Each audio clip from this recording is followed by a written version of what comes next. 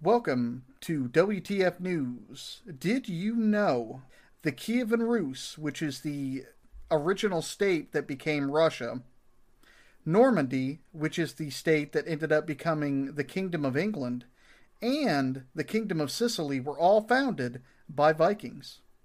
Vikings? Vikings. Nice.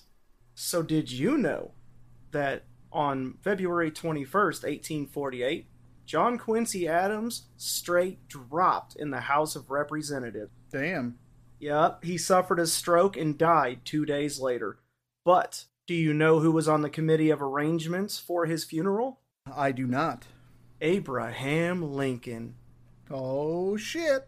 Yup, he was there for it all. Crazy shit. Well, that's it for today's WTF News.